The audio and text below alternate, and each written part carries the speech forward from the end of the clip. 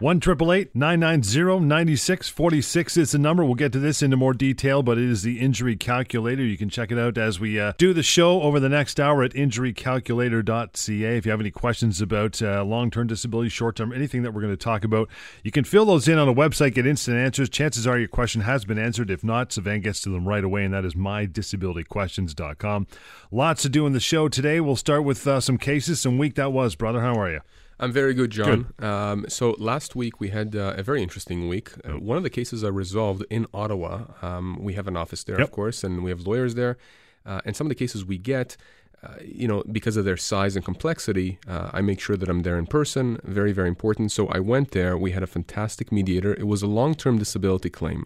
Now, I can't give you too many details because, of course, we resolved it. And whenever you resolve these claims, the individual on whose behalf we resolve the claims has to sign a release with a confidentiality clause. What I can tell you is this, sort of just broad strokes. We're talking with someone who was disabled from working at a very high-paying job. His impairments were psychological in nature. We're talking about very severe psychological issues that prevented him from work. And the insurance company, what they did is late last year, around December time, they sent him a letter saying that we believe that 10 months from now, so we're talking about around this time, perhaps around August actually of this year, September of this year, we are going to be cutting you off because that's the 2-year mark. So they're crystal balling it again. They're crystal balling it, which is something that I've seen a few times before, right? The insurance company, it's one thing for them to say, look, your 2-year mark being on LTD is coming up over the next few weeks, few months. We don't think based on all the medical documents we have right now that you would qualify for the expanded definition. Remember, within the first 2 years of being on LTD, the test is, can you do your own job? Beyond that, if you want to continue receiving payments for long-term disability, the test becomes that you have to meet, can you do any job? Any job is the key phrase for which you're suited for by training, education, or experience. And so this gentleman was reaching that point in August of this year. And late last year, they had projected that all the way now, in August of this year, he would not qualify, which of course makes no sense, right? No one has a crystal ball. Exactly. So, we started a legal claim, and we had resolved it last week. And I can tell you, John, we resolved it for a very nice amount of money for this individual. And here's the beauty. It's not as though he had been cut off yet, meaning they told him they were going to cut off. So he's actually going to be receiving an additional usual payment, right, for the next month. Yep. And at the same time, he's going to get this lump sum settlement for X amount of years into the future. And now the umbilical cord has been cut between him and the insurance company. He can move on. He can do whatever he needs to do. Nice. They can move on as well. Because oftentimes when people come to me with disability claims, they usually come to me after they've been cut off, after they've been denied LTD. And usually there's a few months that pass between the time they've been cut off, they've been without any money, and until the time that they actually come to me and that we can start doing something. During that time, a person has to live. They have to support their family, pay the mortgage. That's why I keep telling people, don't wait. No. If you have an inkling even, forget about actually having been told right now that you're going to be cut off in the future. If you have an inkling that something is going wrong, that your claim's going off the rails, the adjuster is somehow indicating to you or doing something, out of the ordinary, and you're thinking, you know what? My claim is in jeopardy. I've been getting payments X amount of months, but I'm thinking maybe I'm going to get cut off over the next month, 2 months, 5 months. Give me a call. Before the ship sails, right? Exactly. Yeah. At least you'll know how to be prepared. Perhaps you can take active measures beforehand the way we did for this gentleman who ended up having no gap between the time that he had this cutoff that was anticipated almost 10 months in advance and that lump sum settlement he's now going to be receiving over the next few weeks, which is going to be extremely beneficial to him, and it's going to allow him to have the cash flow he needs to live for X amount of years into the future. 1-888-990-9646. What else you got before we go into a short break here? All right, here's an email that was sent to my email, help at insurancelawyer.ca. So this one came from a gentleman. I'm not going to say his name, but here's what he wrote. He says, "Hi, Sivan. My question is that my brother has been on LTD for about 5 years. He was harassed and bullied at work. He has severe depression, PTSD, and anxiety. His insurance wants him to see their doctor. Does he have to go see him even though his doctor says that he's unable to do any work? And what if that insurance doctor is biased? What are his options? We've talked about this in the last show, the show before that. As part of the LTD policy that you have, those policies in general, LTD policies, usually have provisions obligating the insured, the person on disability, to see these assessors that the insurance company is asking you to see. You can't say that you're not going to go see these people, because if you do that, the insurance company is going to say or take the position you are in breach of the provision of the policy, so therefore we don't have to pay you. Yep, they can do that, sure. So what you do, and this is really what I keep emphasizing, is first of all, don't be afraid. Go to that assessor. Be absolutely truthful, okay? Don't exaggerate anything. Be truthful. Don't embellish. Just be yourself. Be truthful. And after the assessment, hound your insurance adjuster, the case manager handling your file, for a copy of that assessor's report. You have a right to get a copy of it. Oh, okay. You do. Get a copy of it, a full copy, okay, whether you've seen a psychologist, psychiatrist, orthopedic surgeon, whatever. Get a copy. Go through it in detail, okay? Make sure you note any issues with it, any inconsistencies, any mistakes, anything that you think you should bring to the attention of the adjuster, and then take that report to your own treating physicians and have them comment on it. So if your psychiatrist says you cannot go back to work because of X, Y, and Z, and the insurance psychiatrist says, no, you can, get your treating psychiatrist to go through the insurance doctor's report and provide their rebuttal, right? Their answer to it, and give that answer to the adjuster. That's how you insulate yourself from a potential cutoff. Lots more to come. 1-888-990-9646 is the number. help@theinsurancelawyer.ca. And we'll get to it shortly, the injury calculator. That can be found at injurycalculator.ca. As well, this is the Insurance and Injury Law Show, Talk Radio, AM 640. 1-888-990-9646 is the number to get hold of Sivan anytime. The email is help@theinsurancelawyer.ca. Lots of stuff going on here. What else you got for us? Okay, well, here's another gentleman that contacted our office for an LTD claim. This person is 57 years old. He's a tire technician. He first went on LTD on February 6, 2014, so a few years back. Oh. Now, he phoned them on March 3rd of this year because he still hasn't received any payments for that month, and that's when he was verbally told by the adjuster that he was being cut off.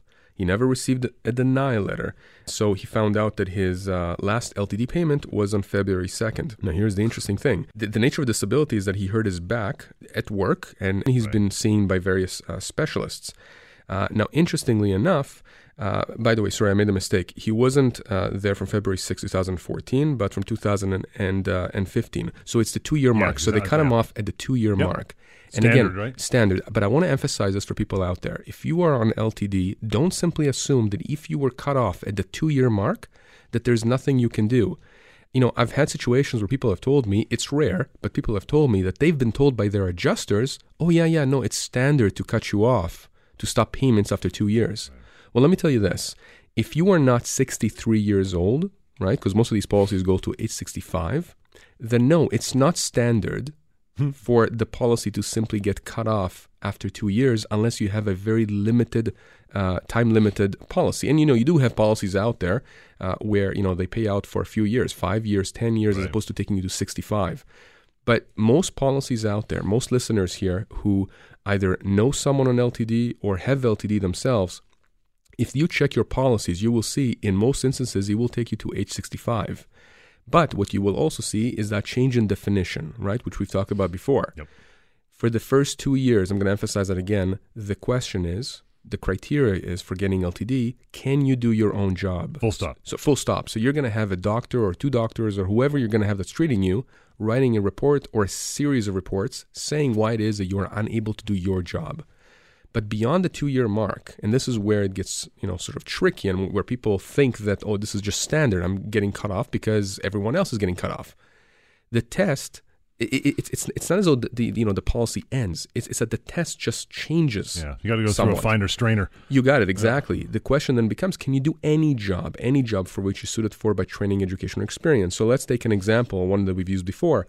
Let's say you have an orthopedic surgeon who uses their hands, right? Mm-hmm. That person, if they've injured their hands, perhaps they can't do their job, right? They can't operate. So for the first 2 years, assuming that their injuries are permanent to their hands. Their own job. Exactly. They cannot operate. So therefore, they cannot do their job. But beyond the 2-year mark, the question then becomes not can you operate, but can you do any other job for which you for which you're suited for by training, education, or experience? So can you teach? Right. Can you teach at, I don't know, U of T Medical School, Right. UBC, whatever it is, right? So it's not that the policy automatically ends. And that's very important because people time and time again email me, call me and say, my sister, my brother, my cousin, me, I've been cut off. It's all over. Or I'm told, the 2-year mark is coming up. That's it. I'm done. What's my recourse? Well, hold on. Let's look at the policy. If the policy doesn't end after 2 years and you're not 63 years old, or this is how old you were 2 years ago, no, then we have to look as to whether or not you can work. And of course, my next question to the person is, well, do you feel you can do anything else for which you're suited for by training, education, or experience? Second question is, what are your doctors saying? Will they support you being off work from any other type of job? Because if the answer to both of these questions is yes, i.e., I cannot do any other work at this point, and my doctors support me not being able to do anything else, well, then I'd like to understand from the insurance company's perspective, how did they come to the conclusion that you should be able to do something else and don't qualify? And what I have found over years of doing this work is that insurance companies many times, and again, this is anecdotal, this is my view, my belief. Because you work there as well on that side of the table. I've worked for insurance companies in the past, exactly. I didn't work in the LTD context. I worked defending them in car accidents, slip and fall, etc. But really the logic is very similar. It's, we are going to deny, we're going to cut you off, and we're going to hope that the majority of people out there are going to walk away. You're going to turtle. Exactly. Yeah. And so that means that there is a huge pot of money left at the end of the day that otherwise we would have had to pay these people that we are keeping ourselves. And they're hedging their bets. It's the same as, employment law. When someone gets severance, they assume, I got 2 weeks per year. I guess that's right. They walk away. You tens of thousands of dollars. But John, the difference is that a lot of employers, they don't know. They don't understand their rights. They simply assume, I just have to pay 1 week per year, whatever, right? Yeah. Insurance companies are sophisticated entities, very sophisticated. Right? They lobby the government for legislation that helps them. So you need someone on your side that can, level the playing field. Because at the end of the day, if it's you versus the adjuster and you have no knowledge of the insurance industry, you're done, son. You are outgunned completely. Yeah. And the reality is it's actually not as difficult as you think. That case I mentioned at the beginning of the show in Ottawa that I had, we resolved the case within a matter of hours. A case that otherwise, would have taken I don't know how long to resolve. Why? Because in our room was me and my client and another one of our lawyers. In the other room was the defense lawyer who knew exactly what her, the liability that the insurance company had that they would have to pay. And there was an adjuster from the insurance company, but not the same adjuster who was dealing with my client throughout the claim. Okay. So remember, once you start a legal claim, an LTD claim, it's not the adjuster that was handling the file up until now that dictates how much money is going to get paid on it, how much of a settlement the client is going to get. It's a different adjuster. It's a new pair of eyes. Yeah, it's a new person. So, oftentimes people call me and they say, I'm so frustrated with my adjuster. They're being difficult and, they're making me anxious and they're telling me I don't qualify. Well, listen, as soon as it comes to us, as soon as we start a claim, that claim internally within the insurance company passes on to another adjuster, someone who deals with legal claims. And that's how we resolve these claims. 1-888-990-9646. Keep that number on you. The email as well, help@theinsurancelawyer.ca. You got some time. We'll get to this as well. The injury calculator. Find out exactly what your pain and suffering should be, what you're entitled to. Injurycalculator.ca as well. It's the Insurance and Injury Law Show. It's Talk Radio, AM 640. 1-888-990-9646 is the number to get a hold of Sivan. The email help@theinsurancelawyer.ca. Got another case to talk about, then we'll get into some emails and some questions as well. Okay, so let's talk about, again, it's another LTD case. We're going to have some cases that we're going to talk about. There are non-LTD slip and falls, car accidents, but here's another interesting one. And this one comes from a lady in Mississauga. So this is a situation where she had applied for short-term disability with one of the major insurance companies, and she was denied. This is this past June, late June of 2017. She was denied because the insurance company said there was not enough medical backup to confirm and corroborate her disability. And so, the disability that she's dealing with is psychological, depression, significant depression, anxiety, and those have been diagnosed. She has a counselor, she has a family doctor, she's on meds. She has difficulty sleeping, eating. She doesn't go out. She's a hermit. And she's having difficulties with her employment as well, which I'm going to circle back to in a second. And so again, you have people out there who haven't even gotten shortened disability, let alone long-term disability, right? Why? Because the insurance company, for whatever reason, decides you don't qualify even under the easier, quote-unquote, definition, right? Can you do your own job? And so what happens in these cases is, of course, again, we go through the same analysis. Can you do your own work? Do you feel you can do your own work? Of course, the person says no. That's why they're coming to us. Do you have doctors, a counselor, somebody that says you cannot work? Well, check. In this case, she says, yeah, I have those. They're backing me up. So I want to see now, why is it the insurance company is taking the position that this person should not be deemed unable to go back to work? And what I find, which is very troublesome, and I've talked to a lot of psychologists about this, is that insurance companies, as you can imagine, John, they look at psychological illnesses and diseases and things like that as invisible type of injuries. Almost right? second rate, right? Yeah, it's like, can you prove it? We don't really believe you. And I understand why they are being very skeptical, because it's not like a broken bone. You can't see it on an X-ray, on an MRI. But the fact that you are having these issues and that somebody can't see them, on an X-ray, doesn't mean they don't exist. And that's why it's so important in these kinds of instances to show that you've been seeking treatments. You've been going to a counselor. You've been going to a psychologist, a social worker. Your family doctor has been seeing you every few weeks because, you're having these issues. You're on medications if you can tolerate them. Right. Now, people who come to me who have been rejected from short-term disability, one of the things we do is we figure out, do they have access also to long-term disability? Because, if I'm starting a claim for short-term disability, I'm going to start that for long-term disability at the same time if it's the same insurance company. People often think that, oh, hold on for a second, I've only been cut off or denied by the short-term disability insurer, right? The one that covers you for the first few months of being on disability. I can't do anything about the LTD claim. That's not true, particularly if you're dealing with the same insurance company. I'm mentioning these individuals who are coming to me because for every one of these people that comes to me with any one of these sets of issues, there's probably 10, 20, 30 times more individuals out there who are experiencing the same constellation of issues and are afraid to ask. So look, if you don't want to call me or email me, just go to mydisabilityquestions.com and just ask your question. People do that daily. It's anonymous. I'll answer your questions within minutes. It's free. And you can actually even scroll through the questions and answers, right? And I'm happy to answer. I'm happy to give this information. It doesn't cost anything, not to me and not to you. You mentioned there about starting short-term and long-term at the same time if it's the same insurance company. What if it's a different insurance company for your long-term, say? Don't start at the same time? No, what I tell people is that if you've been denied short-term disability, then apply immediately for long-term disability. Okay? We're going to take action against the short-term disability insurer if they're giving you a hard time. I'm not going to start an action. I'm not going to start a legal claim against the long-term disability insurer if you haven't even applied to them. Right, they're not even in the picture yet. Exactly. But if you're dealing with both types of disability with the same insurance company, well, what's the point of applying now to the same people who denied you short-term for long-term disability, right? So again, it's a mentality that we have at the firm of moving these claims as fast as possible forward, right? I don't want my clients' cases to just be shelved and forget about them the way that so many people complain to me that their current lawyers are doing.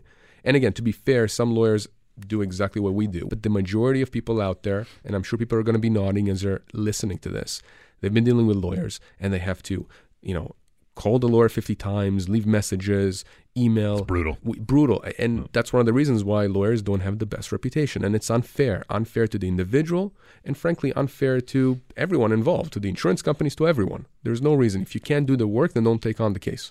Injurycalculator.ca. Tell me about it. All right. That's a fantastic tool. It's an online tool. Again, it's free. It's anonymous. If you've been injured in Ontario, in BC, through no fault of your own, you want to know what you could potentially be looking at as a value for your pain and suffering, right? You broke your arm, broke your back, have pain in your head, concussion, whatever it is. You want to know, well, what can I be looking at as compensation for pain and suffering only? You go on that calculator online, and what it is, it's a database of legal cases from across Canada that my team had put together.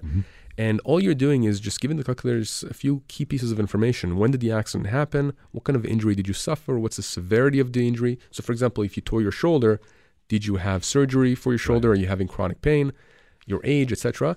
And then the calculator goes through the database of cases, picks out all the cases that are similar to yours, and tells you, look, From our review of Canadian case law, other cases that have gone all the way to trial, here's what you can expect to get for pain and suffering. Again, this is just a very, very narrow tool, right? It tells you, for your broken ankle, you can expect to get, let's say, $30,000 to $60,000. Right. And you have these ranges, right? Because different injuries affect people differently. But at least you know that for your back injury, you can expect to get $50,000 to $80,000, an example. But it depends. Did you fracture your back? Is it just chronic pain? Did you have surgery? So very, very cool tool. But again, it only deals with pain and suffering. Right. Doesn't deal with things like income losses, things that are very specific to each case. And at the end of the calculator, if you see the result and you want to contact me directly, you click submit. There's a button at the end. I get the information, get in touch with you, and we can talk about your specific case. It is injurycalculator.ca. That is the website. Check it out. Very easy to use. Like we said, we'll take a short break, get right back into your emails here. We'll get to our first one of the show. You want to send one during the show, help@theinsurancelawyer.ca. This is the Insurance and Injury Law Show, Talk Radio, AM 640. 1-888-990-9646 is Savannah's number. It is help@theinsurancelawyer.ca. The email that, Leslie used says, I slipped and fell on some clear gel that was on the floor at a grocery store I was shopping at in February. I fell pretty hard, hurt my back. I'm 62 and had back surgery about 7 years ago. I was okay until this recent fall and likely need another surgery. Now, will my previous surgery be a problem? Is that a pre-existing condition? That's an excellent question, and the issue of pre-existing conditions often comes up in the context of slip and fall cases, car accidents, and even LTD cases. And, I remember my days as an insurance defense lawyer, and of course, we would get the medical files for the injured claimant, and I would look through it in detail, and I would try and pick out anything that I could use for the benefit of my client, the insurance company, to deny the claim, to limit the claim, to diminish the claim, anything I can do to say, you see, you had these injuries before. But I also knew at the same time, and every lawyer that does this knows, that there is a difference between a pre-existing condition that is the exact same condition for which you're complaining now, or a pre-existing condition that simply makes you more vulnerable to a re-aggravation. So let's take two examples. Leslie, let's assume for a second that we have someone who has had no back condition. So let's say you did not have surgery 7 years ago in your back, right? Your back was clean. You had no issues. I'm looking through your medical records for the last few years. Everything is clean. Maybe you have diabetes or something else, but nothing to do with your back. Well, clearly we're not going to have any issue here with the insurance company taking the position that you had a pre-existing condition. Your concern is, I had surgery 7 years ago. I was okay recently, but now there is a re-aggravation, and I may need another surgery now. So here's the way that the insurance company is going to look at it. They will tell you that they think that your claim is worth less because you had this pre-existing condition, right? They're not going to tell you that it's not worth anything. They're just going to tell you it's worth less. But here's what the reality is. The reality is this. If all your medical records, and if you say as well, and it corresponds to the medical records, that you were in fact okay the last few years, you were doing everything a healthy 62-year-old would do. Perhaps you're working, perhaps you're playing living with life. Grandkids, living life, doing skiing, whatever, and now you can't do it. No one in their right minds is going to come back and say all of these limitations and pains you're experiencing now after the fall are because of what happened to you 7 years ago.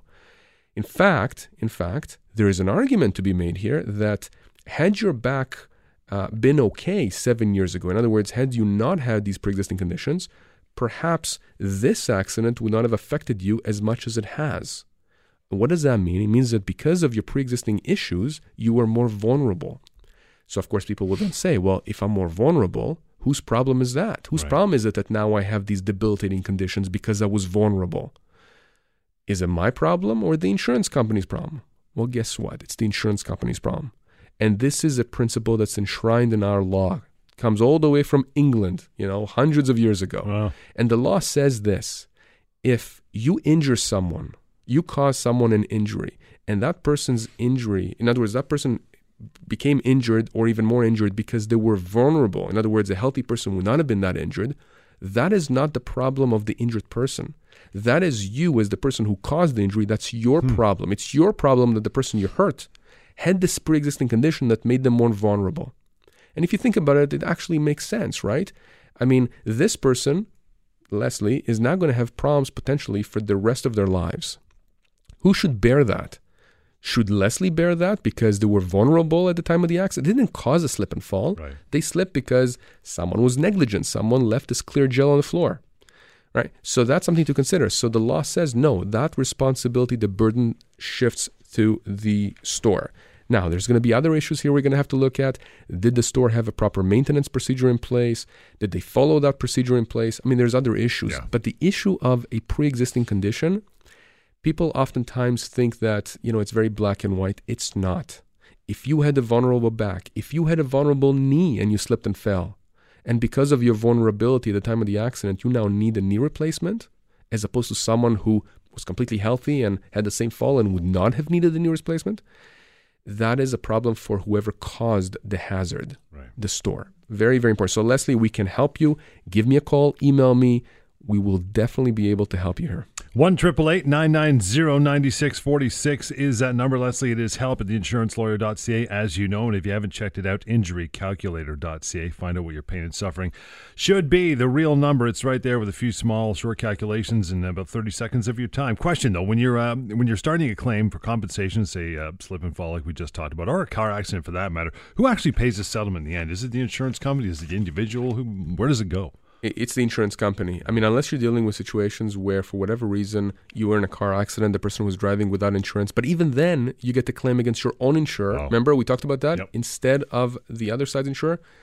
If you slip and fall on a sidewalk, in a mall, in a store, if it's someone's negligence, meaning it's not just you tripping on your own 2 feet, okay? And I get those people calling me too. I'm sorry. If you're responsible for your own accident, you're responsible for your own accident. Right. That's the way the law works. But if someone was negligent, if someone hit you from behind in a car accident, T-boned you, something happened where someone else, whether it's an individual, a corporation, whoever, caused you injury, 99% of the time, 99.9% of the time, it's the insurance company that you're going to be dealing with, that we deal with. And that's why I keep emphasizing, I worked for insurance companies in the past.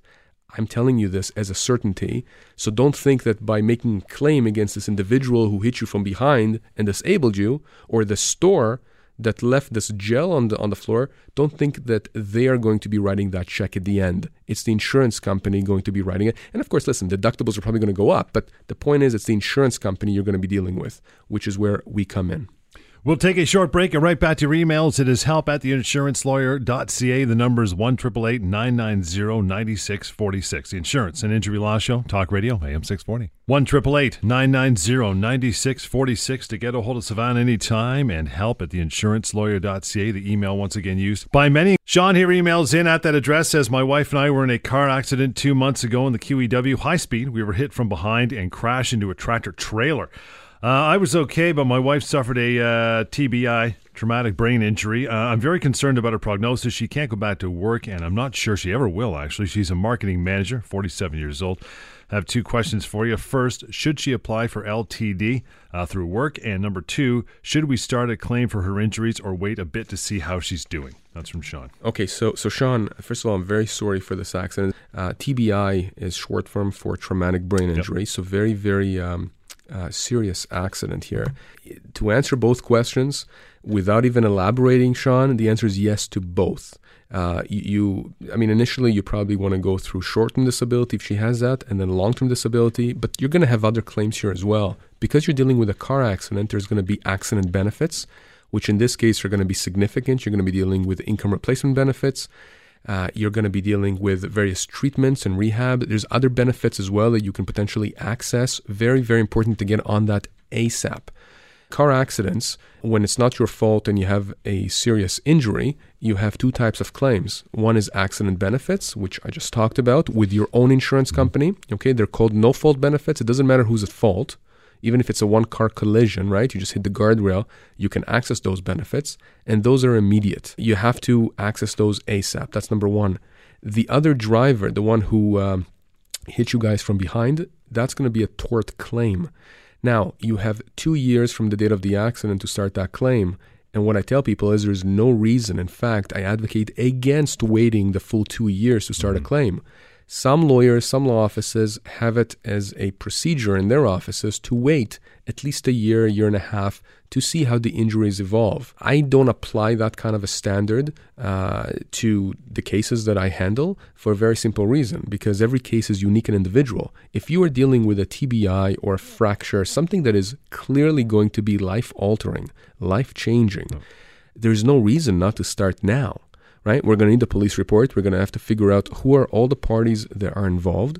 And what's going to happen here is you're going to have at a minimum, 3 potential insurance companies that your wife is going to be dealing with. The accident benefits insurer, which is your insurance company, the other guys or other side's insurance company, whoever caused the accident, okay, that's the tort insurer, and potentially here the STD/LTD insurance company. And those are 3 separate claims that move in parallel to each other. My point is that you have multiple avenues of compensation here, and we have to move on all of them quickly. You don't wait on something like this. I mean, look, you have to figure out, obviously, what the game plan is from a health and medical standpoint. So that's the first thing. You have to make sure that she's getting the proper treatments, which, given this type of accident, she probably is. But you also have to put in motion an action plan with respect to all these insurance companies and make sure that, in my mind at least, that they're being handled correctly on all fronts simultaneously. I mean, you have to be done in parallel to each other.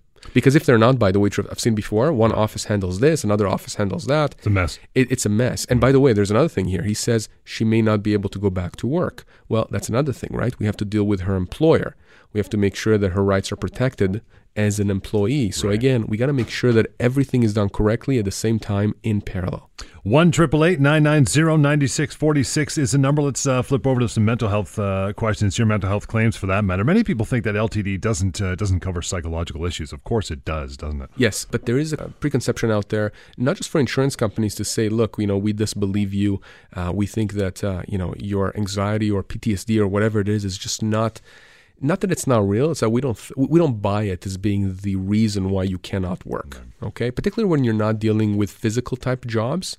That's an ironic thing, by the way, right? You have a lot of insurance companies who say, "Oh, you just work at a desk." I mean, that depression. I mean, you should be able to work through this depression, anxiety, and whatever it is, and do your job. It's not like you have to be on your feet all day. Well, no, absolutely not. In fact, you need to have focus. Memory goes into all of these types of jobs, right? You have to have a certain level of competence psychologically to carry out your duties. We in the industry refer to this as invisible types of injuries or illnesses. There's still a negative connotation that's associated with that. Yep. And a lot of insurance companies would I think by their actions, make people who are going through these kinds of things feel very bad and ashamed. And, people out there who are suffering from this, from depression, from anxiety, from phobias, PTSD, all these things, they would feel ashamed. And sometimes that shame would inhibit them from pursuing a legitimate claim. They really cannot work. Their own doctors tell them, you are not ready to go back to work. And the adjuster says, well, why can't you go back to work? Anyone who's ever suffered from these kinds of illnesses, impairments, will tell you it's debilitating, right? Oftentimes, it's even more debilitating than a physical injury where you can just stand the pain. In these instances, you just want to curl up, go to sleep, or go just elsewhere. Right. So, no, these claims are legitimate. Courts have said time and time again that insurance companies will and must pay when people are disabled from working due to psychological issues, injuries, impairments, etc. What's important is that your practitioners, whoever you're dealing with, a psychologist, social worker, whoever it is that's helping you, a psychiatrist, that they are helpful. In that case that I talked about, again, I keep coming back, the one in Ottawa, my client psychologist was just phenomenal. Her reports were so strong. I mean, my client was sent to the insurance company's psychiatrist who had validated all of the issues my client was dealing with and then said, but I think that with enough treatment, he should be able to go back to work in X amount of months. My client psychologist tore that report apart. It simply didn't make any sense. He had validated the huge issues that my client was dealing with, these psychological barriers that were just, mind-blowing. And then in the end, he concludes, no, with X and Y treatments, he should be able to go back to work in a few months. Makes no sense. Right. And the psychologist was instrumental in helping my client achieve the settlement that he eventually got. 1-888-990-9646 is the number. Take a short break. You got a couple minutes here. Get to an email and more of the Insurance and Injury Law Show. coming right up. Talk Radio, AM 640. 1-888-990-9646 is the number. It is help@theinsurancelawyer.ca through email. If you haven't checked it out, the Injury Calculator. Find out what your pain and suffering is worth. Injurycalculator.ca as well. We'll get to an email here from Dina writes in, says, my brother is 46, has been on LTD, long-term disability, for over a year. For vision loss due to an injury at work, he was an office manager. The insurance company wants him to undergo an assessment with a vocational expert to determine what else he can do, but he's very nervous about that. Can he refuse to go? What if he goes and they suggest different types of work that he can do? Will they cut him off? Okay, Dina, thanks for sending that question. In fact, this has there are several issues that I identify with the question. It's an excellent question. And by the way, John, Dina is emailing us for her brother. Right. And I really want to encourage people out there, listeners, people oftentimes on disability, on LTD, they don't feel comfortable contacting me. And if you know that you can help them, you contact me. Trust me, you're going to make a huge difference in their lives. So, Dina, let's break up that email that you had sent. So your brother has been on LTD for over a year for vision loss due to an injury at work. So when I hear injury at work, I think workers' comp. I don't know if he had applied for WSIB or not, but if he applied or will apply, if he gets any money for workers' comp, most LTD policies will provide a credit for that amount that he ends up getting from workers' comp to the LTD. So if he gets $10,000 for income from workers' comp, the LTD is going to be requesting that $10,000 credit. You can't double dip, right? You can't double dip, exactly. Now, the question is this. The insurance company wants him to undergo an assessment with a vocational expert. What is a vocational expert? It's somebody who works in the position of trying to help you find another job for which you may be suited for, or perhaps help you with what kind of education you can take to change jobs. Perhaps you can't, do what you're doing right now, John, but we can help you do 3 other things. So then the question becomes, she says he's very nervous about that. Can he refuse to go? Well, we dealt with that before. No. If the insurance company wants you to see one of their assessors, you got to go. You got to go. You can't refuse that. I mean, this is not a carte blanche. You can't. Mm-hmm. They can't send you to 1,500 different assessors. But in this case, it's not unrealistic. It's not insulting to me that the insurance company is trying to see if they can help him identify other types of work that he can do. Now, you're asking, what if he goes and they suggest different types of work that he can't do? Will they cut him off? Well, no, they're not going to cut him off just by identifying those other types of jobs that potentially they think he can do. But here's the situation. Here's what he should keep in mind. If they come back and say, look, he can do 5 other jobs or train for those, if he really feels that for whatever reason he can't do it, I don't know why. I don't know, maybe his level of education is not sufficient for him to now be an orthopedic surgeon like they're telling him he can do. Right? All he has to do really is go to his treating providers, treating practitioners, and see what they have to say, right? Go to his doctors. Particularly, let's say he has a psychologist that's helping him. Go to the psychologist. Speak with the psychologist about those different vocations. See what they say. Because if your own treating specialists and practitioners are saying, yeah, I think maybe you could go and, learn that computer programming language or perhaps get a job as a computer programmer, well, then you have an obligation to try, right? Remember, you have an obligation under the law to mitigate. You can't just sit back and collect a paycheck without trying to get back into things. But you should only try to get back to work, whether it's your work or another type of job, if you feel that you can, number one, and if your doctors clear you to go back. If they haven't cleared you and you feel that you cannot do that, well, then you shouldn't be doing it, right?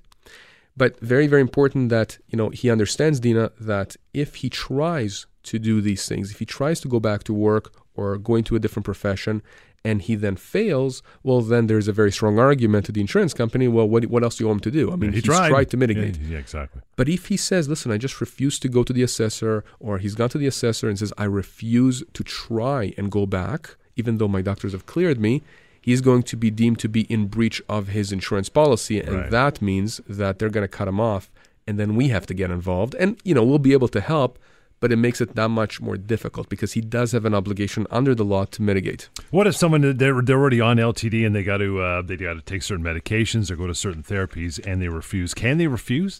So that's another good question. Again, Yeah. it's not a black and white, right? I mean, if a person refuses to take a medication because that medication makes them more ill or drowsy and it hinders their ability to function, well, then they have a good reason, right? The insurance company is going to say it's a good excuse. I'm going to say it's a good reason. But get that backed up by your doctors. Get your doctors to write something that says, no, I disagree with that medication. Or I disagree with, those 3 treatment modalities that the insurance doctor has said that my client should do. I don't think he should do that. I think he should do X, Y, and Z instead. Well, if your own doctor is telling you you should not be doing what the insurance doctor is telling you to do, I think it's reasonable for the individual to follow their own treating doctor's recommendations. At the very least, the insurance company should be getting the doctors to talk to each other and maybe they can agree on a treatment plan.